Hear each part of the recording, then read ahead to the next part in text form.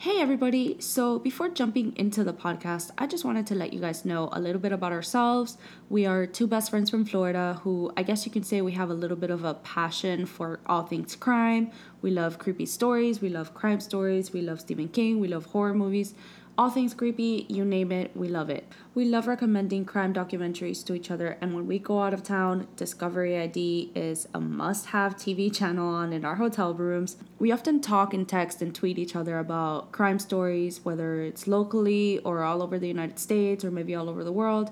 And we figured a good outlet for us to, I guess, share our passion and dive a little bit deeper into the crimes that we find interesting would be a podcast. Hence the idea of creating Crime Talk with T and Z, which is pretty self-explanatory. We pick a crime, we talk about it, we share it with you guys. We really hope that you like it and enjoy it as much as we do. We just hope you're patient and you bear with us because, as I've said, we're first-timers and we're really learning the ropes over here.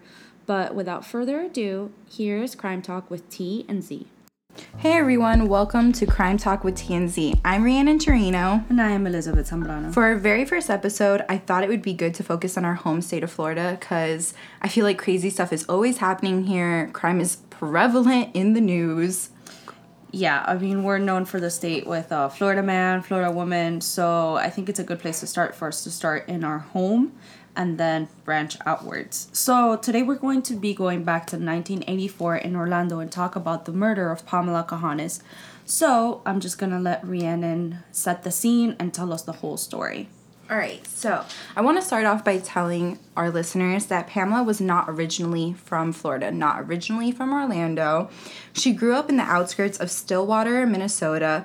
Her town was small, fewer than 10,000 people, and her parents ran a dairy farm. She was the seventh of 8 kids, and she was described as a reliable, good person. I saw an interview of her siblings shortly after her death, and they said that she really needed a change in her life, and that's why she decided to join the Navy and go to Florida. She had recently broken up with a boyfriend, she was feeling stagnant, and she really wanted to see the world, and she felt like the Navy could do that for her.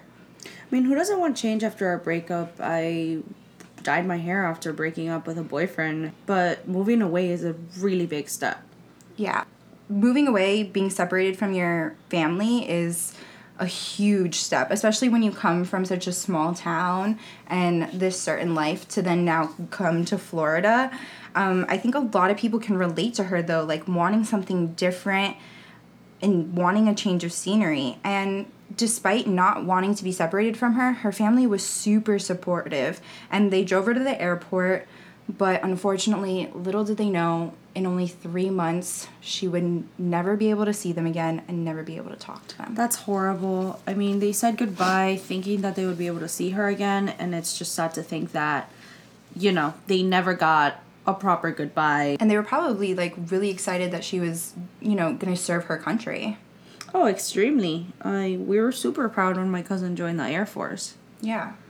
And at the time of her death, she was just 25 years old, which really resonates with me because we're around that age, and I, can't imagine feeling like I have this whole life ahead of me and all these goals and aspirations, and it's done. Yeah, I mean... I don't get to achieve what I wanted to achieve. Exactly.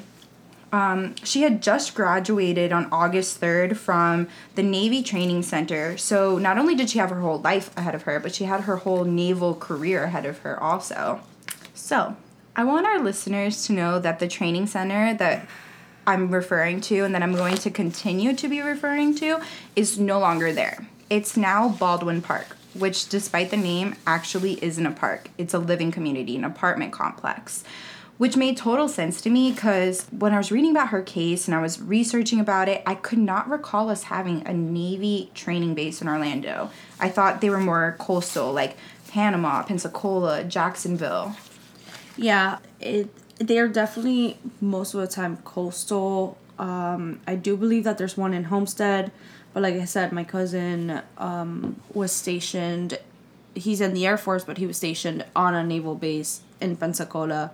So I really don't know of any other naval bases. I think there's also one in the Keys, maybe? Maybe, yeah.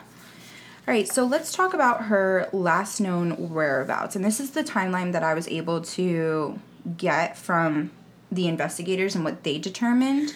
So on August 3rd, we know that she's at the Navy Training Center for her graduation. The next day, between 11 and 3 p.m., she went to the Fashion Square Mall. That mall is still there, right?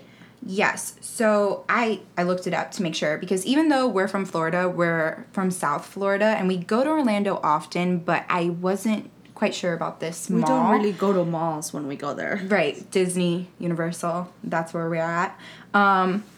So I looked it up, and a good landmark for this mall is the Orlando airport. Like, they're right near each other, like maybe a mile or two away. So from the mall, she then went to Kmart, where she was spotted at like 3:18 p.m. She bought some toiletries, and according to witnesses, there was a man with her, and they looked friendly, and they got in the car together. But there were no cameras back then, right? I mean, the 80s wasn't there yet with surveillance. Is that correct? Right. So 80s surveillance was like in its infancy. It was just starting out. So even if there had been, let's say, cameras at the Kmart, they were probably fuzzy, not that great. I mean, it's hard for me to imagine considering it's 2019 and there's cameras everywhere, right? Every stoplight there's a camera, every store has a camera, ATMs, and for the most part, they're pretty clear, you know? Mm-hmm. So surveillance just wasn't there yet at the time of her murder. And then, obviously, without really having a reliable source of surveillance, do we know what time they left the Kmart? I'm not exactly sure what time they left Kmart, but between 6 and 7 p.m., she was seen with an unidentified man at the Navy Center. They were seen walking in front of the base, and between 7 and 8, she and the guy were seen at the Mariners Club, which is a bar on the base. Is that the same guy that she was seen at Kmart with? Is he a Navy member? So I'm not sure. I couldn't find a sketch, nor could I find confirmation that the witnesses described the guys the same way. But, I mean, you spent the whole day with this guy. If he doesn't come forward after to be like, hey, like, I was with her this time and this time, or that's like, kind of like sketchy, right? Report her missing, or just be like, I was the last person to see her, or something. I think it's two different ways, right? Like, either I come forward and like they know I wasn't the person that did it and I can give them some information, or I come forward and they think I did it. Yeah, so you're seen as a suspect. Right. So maybe you don't necessarily want to go forward, but if this is the same guy, you spent the whole day with her. Yeah, I mean, viewers if he was this guy we're talking about, I mean, you're the last person to see her alive if you're not the one that ended her life. Right. Was he like some sort of boyfriend? Like, were they seen as maybe a type of a couple? Like, shopping and stuff like that is something you do with somebody that's maybe a little bit more than a friend, because they're the only person that could be willing to spend a whole day in a... So she had mentioned a couple of guys that she had crushes on at the base to her family, and the police questioned those gentlemen, but they didn't end up being that person that she was with. Okay. So if this is a potential boyfriend or a really good friend, he hadn't really been mentioned before. Okay. At some point in the night, she left the bar, and either she or the person she was with bought Chinese food at 1:09 a.m. The name of the restaurant or location was not on the receipt, so unfortunately those employees couldn't be questioned. This receipt literally just had what she ordered and the price. And in the autopsy report, they did find Chinese food in her stomach. If there had been a name on the receipt, maybe we would have been able to get more information about her last few hours. Possibly. And that morning at 7:05 a.m. on August 5th, Pamela was found dead in the side yard of a vacant home in Stanford. Stanford is like 30 minutes away from where the Navy base was, and she was found dead, face down, knees folded, wearing only underwear. Her uniform laid crumpled inches away from her. Her bra was found 3 days later, 200 feet from where her body was. She was badly beaten and strangled. The person that killed her did not take anything from her. She wasn't robbed. Her money was there, her shopping bags, nothing was missing. even the takeout carton from the Chinese food was by her. That's crazy, just because without the food being stolen, without anything else, like, then what was the intent in murdering her? My question is, was there anything that didn't belong to her near her body? Yeah, so there were a couple of foreign things, like yellow carpet fibers on her pants, some blue cellophane on her right shoulder, a pubic hair on her left shoulder, and they were able to obtain DNA from under her fingernails and some semen that were on her underwear, and the DNA matched. It was from the same person. It definitely sounds like she fought back and she tried to defend herself. It's just sad knowing that whatever training she got in the Navy was not enough to help her get away from her assailant. I know, and unfortunately, despite there being DNA present, there wasn't a hit on the DNA in the database at the time, and we wouldn't know who it belonged to for 34 years. 34 years is a long time without answers. I wouldn't be able to really think about anything other than, why would anyone do this to my daughter if I was her parents? Me too. And what makes it even more sad is that her dad passed away in 2001 and her mom in 2016. So it's horrible. They both died not knowing what happened. But at least her siblings and family are able to get some closure because investigators decided to go with a different approach that allowed them to identify her killer.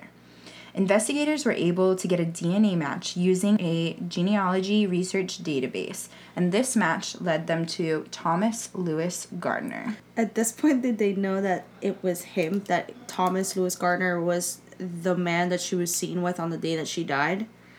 So, I think they weren't completely sure yet, and that is why they followed Gardner until he was able to drop a personal item so that analysts could then test that personal item for his DNA and compare it to the DNA found at the crime scene. I think they knew that he was definitely a potential person, but the way genealogy research DNA works is you have a couple people that share really similar DNA, right? Family members.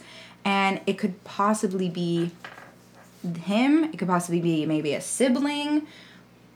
So with following him and retrieving DNA right from him, they were able to then match it to the DNA at the evidence. And then, that way, I'm guessing, they really do this for that way the defense can't try to poke a hole in the DNA. Yeah, because if they have an exact match, then they're able to at least place him with her on the day that she died, and they can build a case around that.